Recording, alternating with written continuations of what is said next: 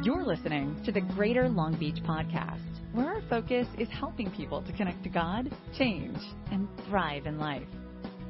The Bible has to say about being a Christian, and so I want to tell you something. What happened to me this past week is as I was praying through the sermon, and I was like, man, I have some thoughts that I want to give for this Sunday, and really excited about this series that we're doing. And then sometimes as a disciple, you get moments where the Holy Spirit just speaks to you, and you're going in one direction, and you decide to follow the Holy Spirit's prompting, and you just go in another direction. So that happened to me this past week. And so what we're going to do is kind of press pause on the sermon series, Christianish. We'll continue that next Sunday. But I wanted to share some thoughts with you this morning, just really about who God is. And what prompted this was some of the things happening around in our world. Obviously last Sunday, the tragedy in Orlando with all the shootings, with the shooting that happened in the nightclub there. 50 people dead, 50 people injured. Tragic. Then a few days later, I think something that hit the news really hard was a 2-year-old at a Disney resort playing by the lake being dragged away by an alligator. That was all over the news. I don't know if you guys saw this or not, but as a father of an almost 2-year-old, it struck. It really struck my heart. Then personally, so it's kind of like a self-reflective kind of week, because then personally, the next morning, my son had spent the night at my mother-in-law's house, and we got a phone call early in the morning that he had a seizure as she was changing him. And so she was, I love my mother-in-law. She's here this morning.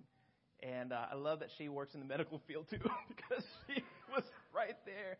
But, he had a seizure, and so she was already in the ambulance with him on the way to Children's Hospital in Orange County. But we get this phone call. As a parent, you get this phone call. You're not there. It's hard. So, I'm rushing down there to the hospital, and thank God, he's fine. It's normal for this to happen. 1 to 5-year-olds, ear infection, high fever, it happens. And so, amen, right? But it just makes you think a little bit. Some of these events just made me sort of, God? Is this really kind of what's happening here? And then you start watching the news, and you hear about just dysfunction and broken families and world, chaos in different nations and terrorism, and you get all this stuff happening, and it made me just think, I need to get close to God here. And I started reading the Bible and praying, and I just wanted to share some thoughts with you this morning about God. You guys with me here? I just want to provide some food for thought, and for you to leave here, and hopefully it'll prompt you to study your own Bible this week and have some great time searching out God. But as I thought about all this, I began to get fearful. As I'm reading the Bible, it helped, it comforted me, but I thought about my kids. As a father, it's funny, this morning, I have for those of you who are here for the first time, I got 4 kids, okay? So we have an 8-year-old, a 6-year-old, an almost 2-year-old, and a 3-month-old. And so one of the dads, even today, was like, Happy Father's Day. And he was like, I don't know if I should congratulate you or just, condolences to you. I'm praying for you. You know what I mean? You'll laugh if I tell you who it was, too, because he's a funny guy. But anyway, it was just, it's funny as a dad, you're raising your kids. And I just want to say this, too. We had a great time Friday night.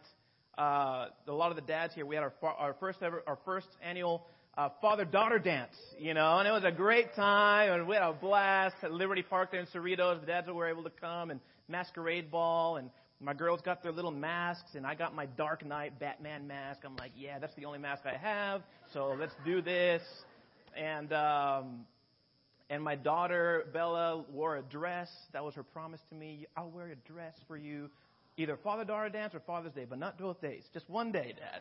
All right, we negotiate, because my daughter is very, she wants to be a ninja. That's her goal in life. She wants to be a ninja chef, She wants to fight people as she's cooking, So anyway, but I do want to lift up Julie Jang and Diane Ford for putting this whole event together. It was an incredible time. I love that our church wants to create moments to build memories as a family. I think a family needs to have those kind of traditions, and so we'll do it again next year, and I'm so excited about it. But I love being a dad. It's great, but as I'm thinking about raising my kids and what world they're growing up in, where God's nature is constantly questioned all the time. Morality is based on feeling and experience, but not truth.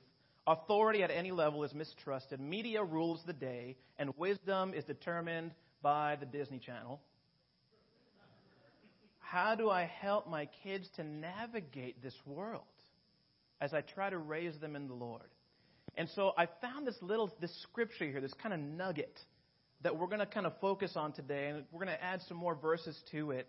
And I hope that it helps you, because it definitely helped me this week, and just kind of thinking through some of this stuff and processing these things. And so, are you guys ready? All right, here we go. Jeremiah chapter 9. Jeremiah is a prophet.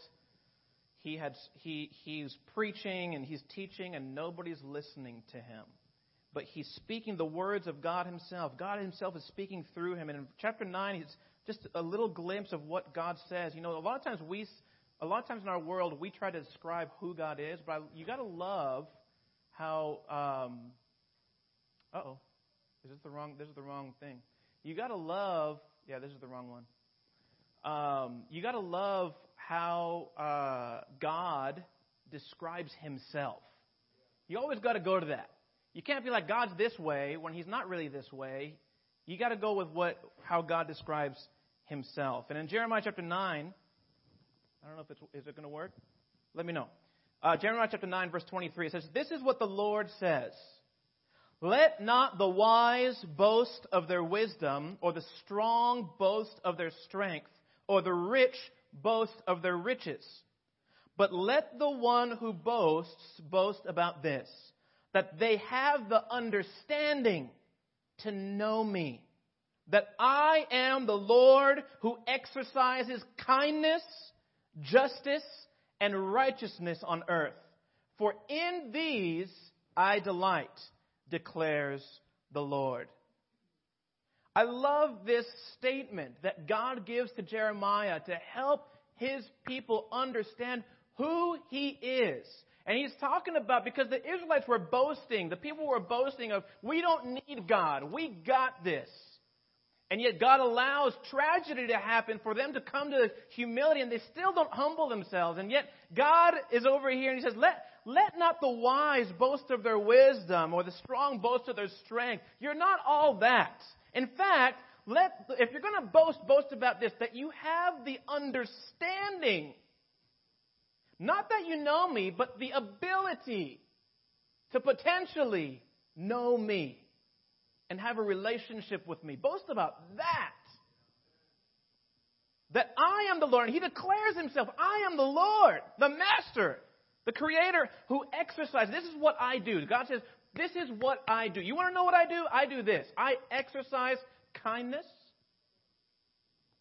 justice, and righteousness on earth. That's what I do. You want to know what God does? That He Himself just tells you, this is what I do. And so I want to talk about these areas. I want to talk about the Father's kindness. The Hebrew word for this word kindness is the word chesed. Say that with me here. Chesed. You gotta do a little ch. All right? You gotta do a little ch. Oh, here we go. We got it. Awesome. The Father's kindness. Chesed. All right? This is the word, the Hebrew word here. It means loyal, love, faithfulness, goodness, graciousness. God describes Himself as the one who exercises, who provides, who gives this attribute in terms of a relationship between Him and man. And if you read the Old Testament, You see this over and over and over again with the Israelite community. Now, and I want to show you some different passages where you see this said in a different way, but it's the same word. So David and Goliath, we all know that story, right? Got the slingshot, killed the giant, becomes the most famous, the first king, the second king in Israel, most popular guy. From his descendants is the line of where Jesus comes from himself, and the promise that even though the Israelite community divides, God says, I'm still going to leave David and his tribe there because that's my people, and all this kind of stuff. And so David is considered a man after God's own heart, and yet he messes up royally by sleeping with a woman that he just sees on the roof of his house and lusts after her, brings her over, commits adultery, ends up putting her husband at the front lines of the battle, and he's killed. So now David is guilty of murder, adultery, everything, right? And she bears a son, and God says, because of your sin, I'm going to take your son away. This is tragic. Why would God do something like this? That's how you and I would think. God's evil. God's mean. Kind of like Bella thinks, or my daughter Rocky thinks when I take something away from them. They're mean. You're the meanest dad ever. You know? Dad, you ever get that before? You're the meanest dad ever. You know? That's right, I'm the meanest dad ever. You're right about that. No, I'm just kidding. But David humbles out. He understands, man, I messed up in my covenant agreement relationship with God. And so he writes this psalm, and we see the word chesed here. Have mercy on me, Psalm 51 says, have mercy on me, O God, according to your unfailing love.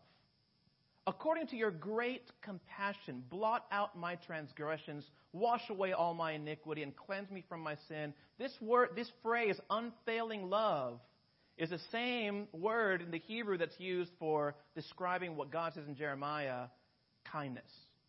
Okay? So unfailing love and kindness. Chesed. You know, so many in our world have such a damaged relationship with their own physical dad that it's very easy to bring that view and perspective into a relationship with God the Father. And therefore, this concept of chesed and kindness and unfailing love and great compassion, this concept doesn't really compute in your brain. Because you're constantly, I didn't grow up with a father, or my father left me when I was this age, or I have a tension in my relationship with my dad, and therefore, in my relationship with God, I can't. It's weird I don't understand why He would want me and want a relationship with. You guys follow me in this in this thought process here? Some of us then did have healthy relationships with our dads. But we've seen their failings and, some of their failings and mistakes. And sometimes we attribute the holes in our own lives to that relationship. And so then we bring that into our relationship with God. And so still, this idea of unfailing love or kindness or chesed, it doesn't really make sense to us. Israel, if you read the Old Testament again, Israel obeyed and disobeyed God over and over and over again. And he waited, if you do a timeline, he waited over 2,000 years before he decided to enter the chaos himself and send Jesus Christ to live as a human being. I can't even handle 3 or 4 minutes of one of my kids' disobedience and complaining. You guys with me on that? I can't. And yet here's God the Father giving a certain command to His people, His chosen people, and they continue to test Him by disobeying Him and sinning against Him. And over and over and over again, He says, I'm going to punish you, but then I'm going to save you. I'm going to punish you, and then I'm going to save you. I'm going to discipline you, and I'm going to save you because I'm kind. This is my kindness. This is my unfailing love for you. Psalm 103 describes it this way. The Lord is compassionate and gracious, slow to anger, abounding in love. He will not always accuse, nor will he harbor his anger forever. He does not treat us as our sins deserve or repay us according to our iniquities. For as high as the heavens are above the earth, so great is his love for those who fear him. As far as the east is from the west, so far has he removed our transgressions from us. Again, this word chesed is seen here as God's love, described in relation to our sin. He doesn't treat you or me as our sin deserves. His love, his kindness, his hesed is as high as the heavens are above the earth. So even though the nation of Israel was sent into exile because of their disobedience, God's kindness, his unfailing love, is shown in not completely wiping them out. And it's also shown in the fact that he keeps his promise that they would be a blessing to the nations. And this, we see it thousands of years later in Jesus come to fruition. The Israelites community was still a blessing to the nations. And even though they were scattered, they'd lost their hometown, they were exiled, they were punished, disciplined by God. God could have, and if you and I were God, we'd probably wipe them all out.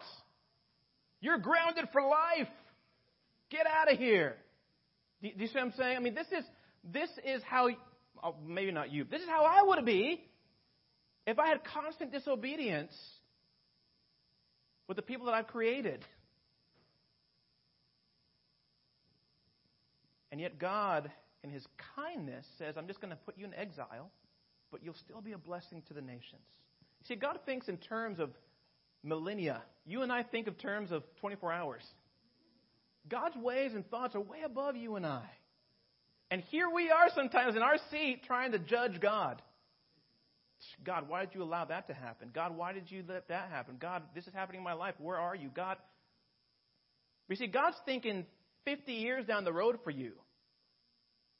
Whereas you're thinking, like Miles, how am I going to pay the rent this month? Do you know what I'm saying?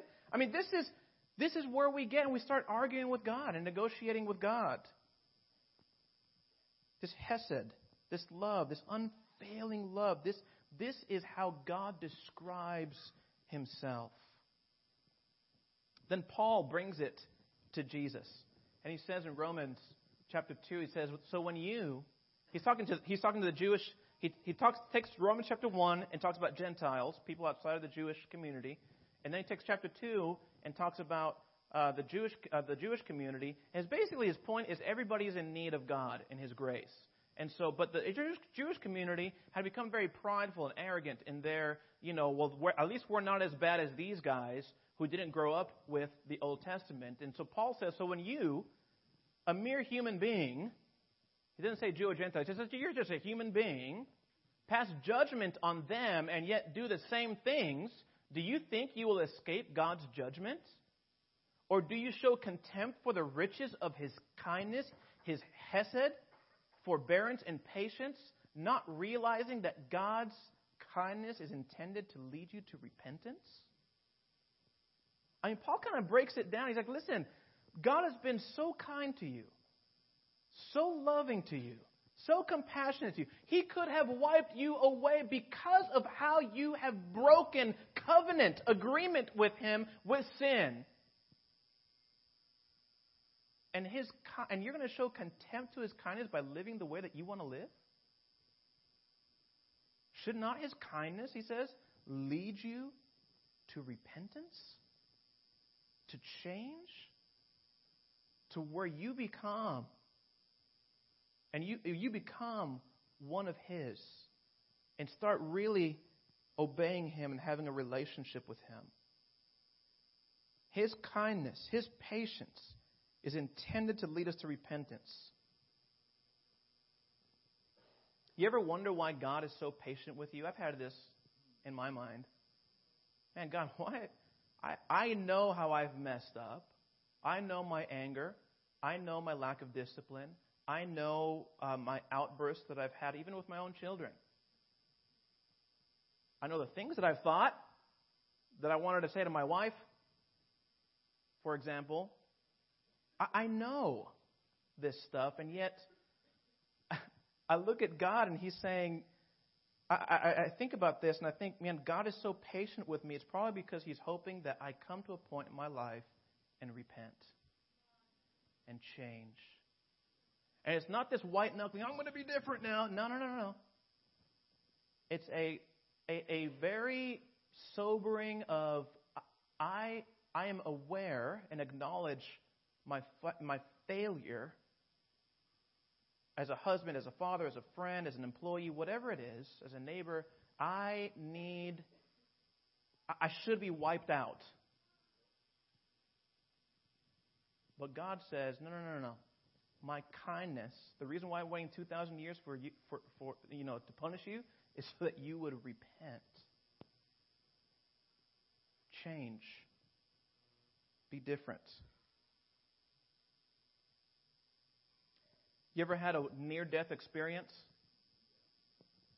Or heard of a friend that had a near-death experience, and then you kind of, man, what if that would have happened to me? You ever wonder why probably you should have died in that near-death experience, but you didn't? Maybe it's because God is hoping that it leads you to repentance. It's His kindness, His chesed in your life. Second thing he talks about is this idea of the Father's, we're going to put them together, the Father's justice and righteousness. Because you'll see this word here, I don't even know how to pronounce it, so we're not even going to try it. But it's this word here, and it's interesting when I was doing this word study, is they're interchangeable. Justice and righteousness with God are interchangeable. And I'm going to share some things that are a little bit, kind of expand your mind a little bit about these two words, so just kind of follow me here with this. These two words in the Hebrew are interchangeable, and it has to do with relationship and fulfilling an expectation within a covenant relationship. A covenant is an agreement that you and I make in terms of, what we're going to proceed to follow in this relationship.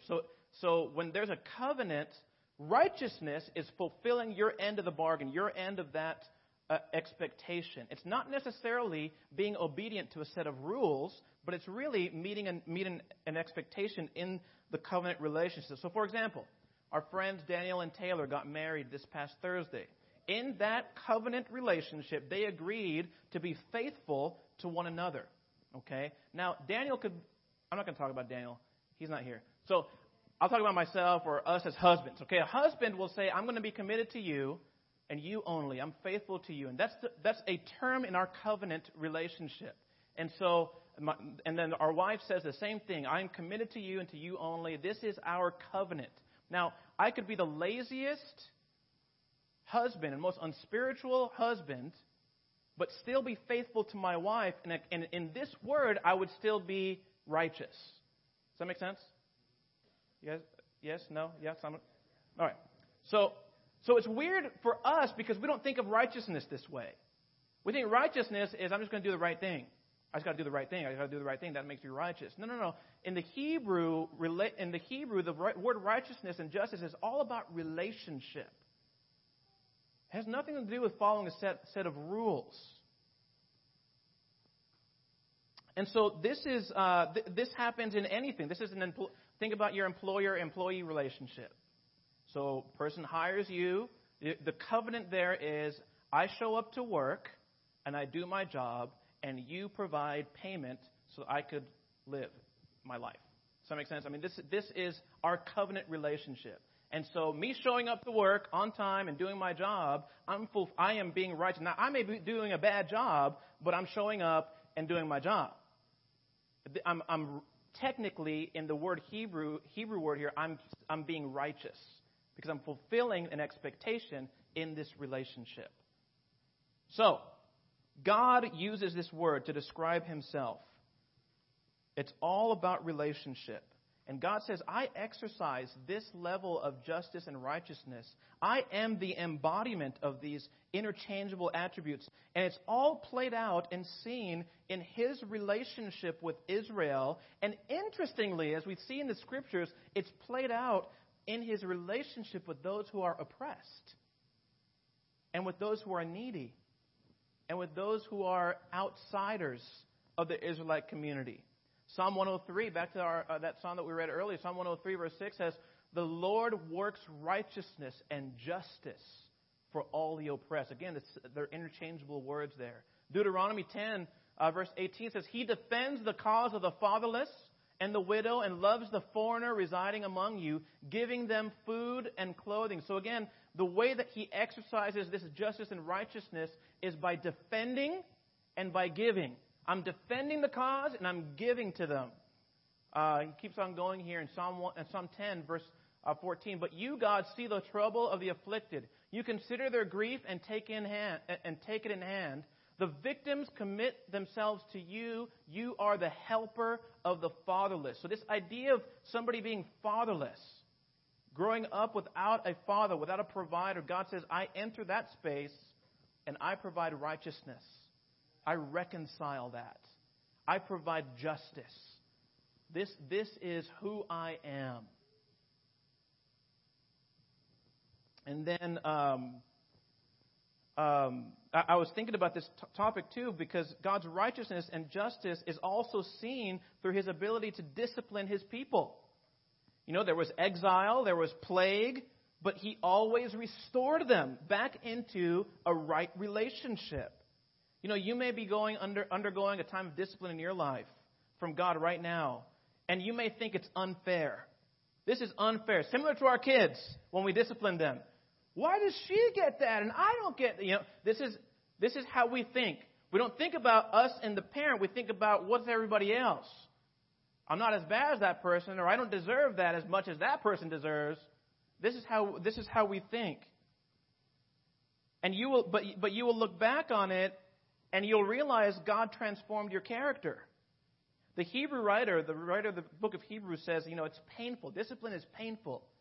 Some of that justice can be painful. But it will produce what? A harvest of righteousness. And he uses that same word, righteousness. A harvest of righteousness, meaning that you will produce an ability to connect with people. To bring others into a right relationship with yourself and with others.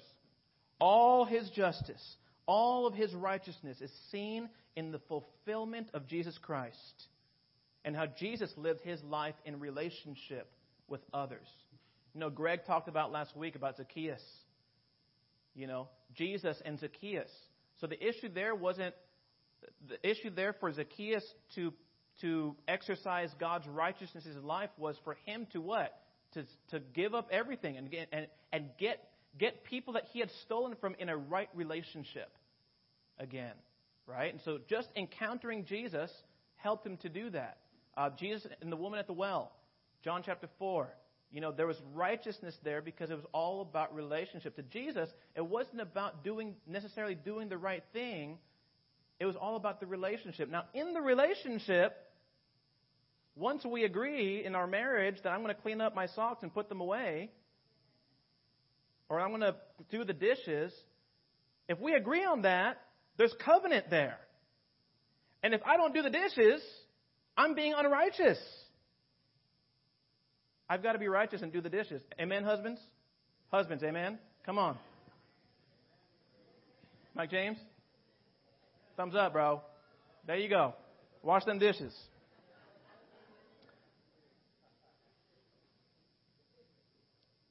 Romans, again, I love this verse here. Lost it. Romans chapter 3, turn there. Romans 3, verse 25. After Paul makes his point that everybody needs Jesus, Romans 3, verse 25 says, God presented Christ as a sacrifice of atonement through the shedding of His blood to be received by faith. He did this to demonstrate, look at this word here, to demonstrate His righteousness. Because in His forbearance, His patience, He had left the sins committed beforehand unpunished.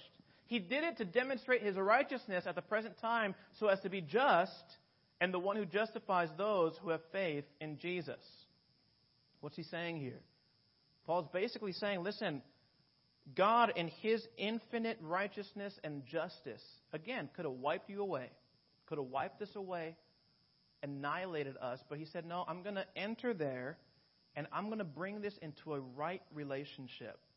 there's nothing that a human being can do to bring it into a right relationship. So I'm going because basically, in order for God and man to be right, blood needed to be shed.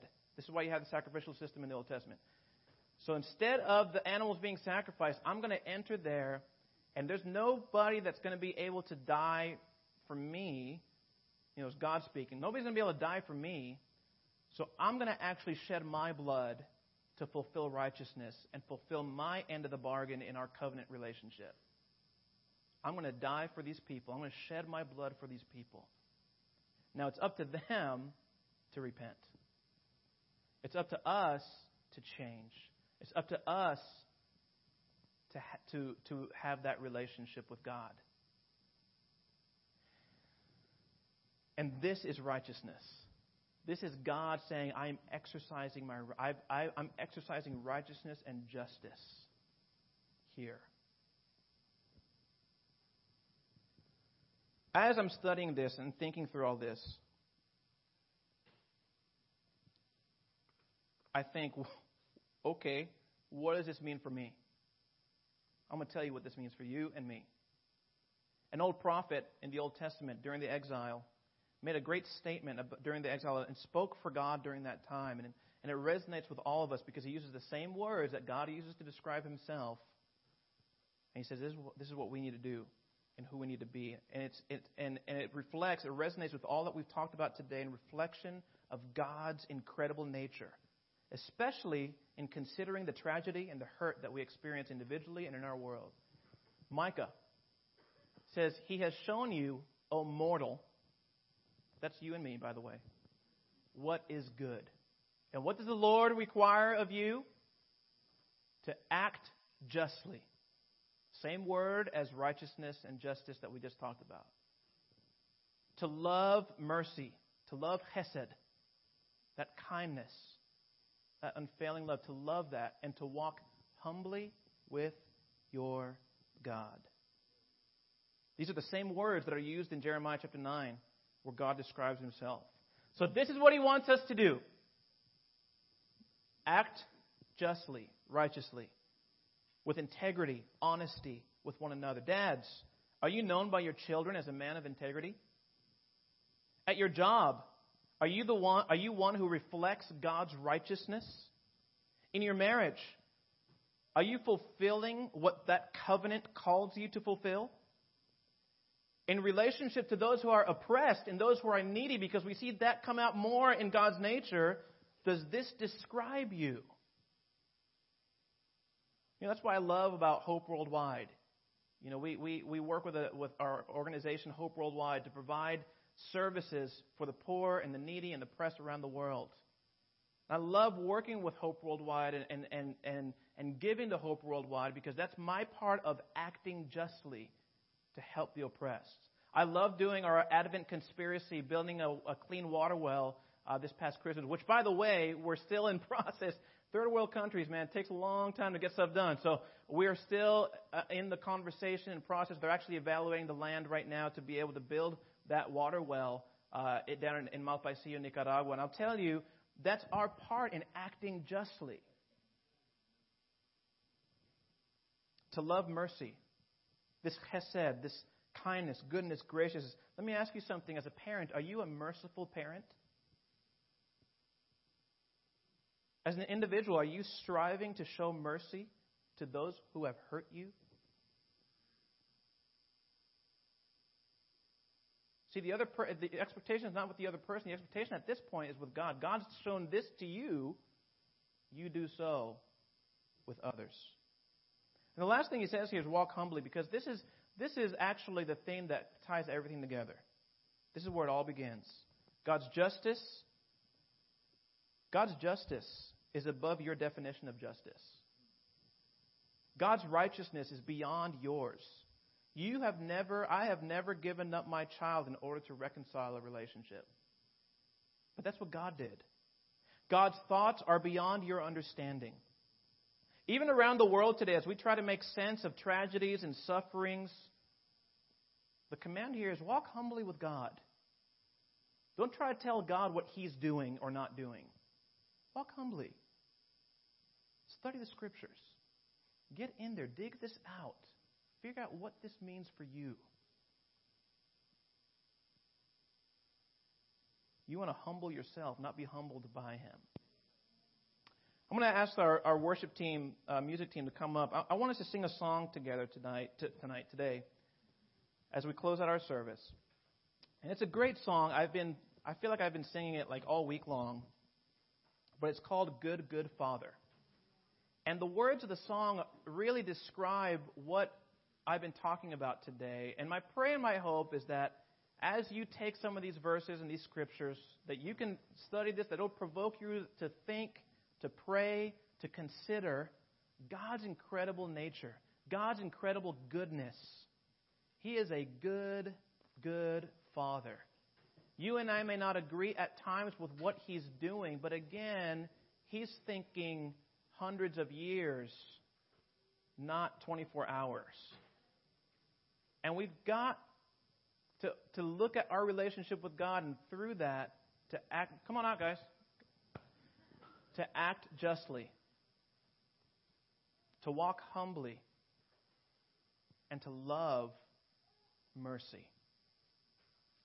God has shown His nature to us. Let us do so as well with others. Let's stand together. We're going to sing Good, Good Father, and then we're going to close out with a word of prayer.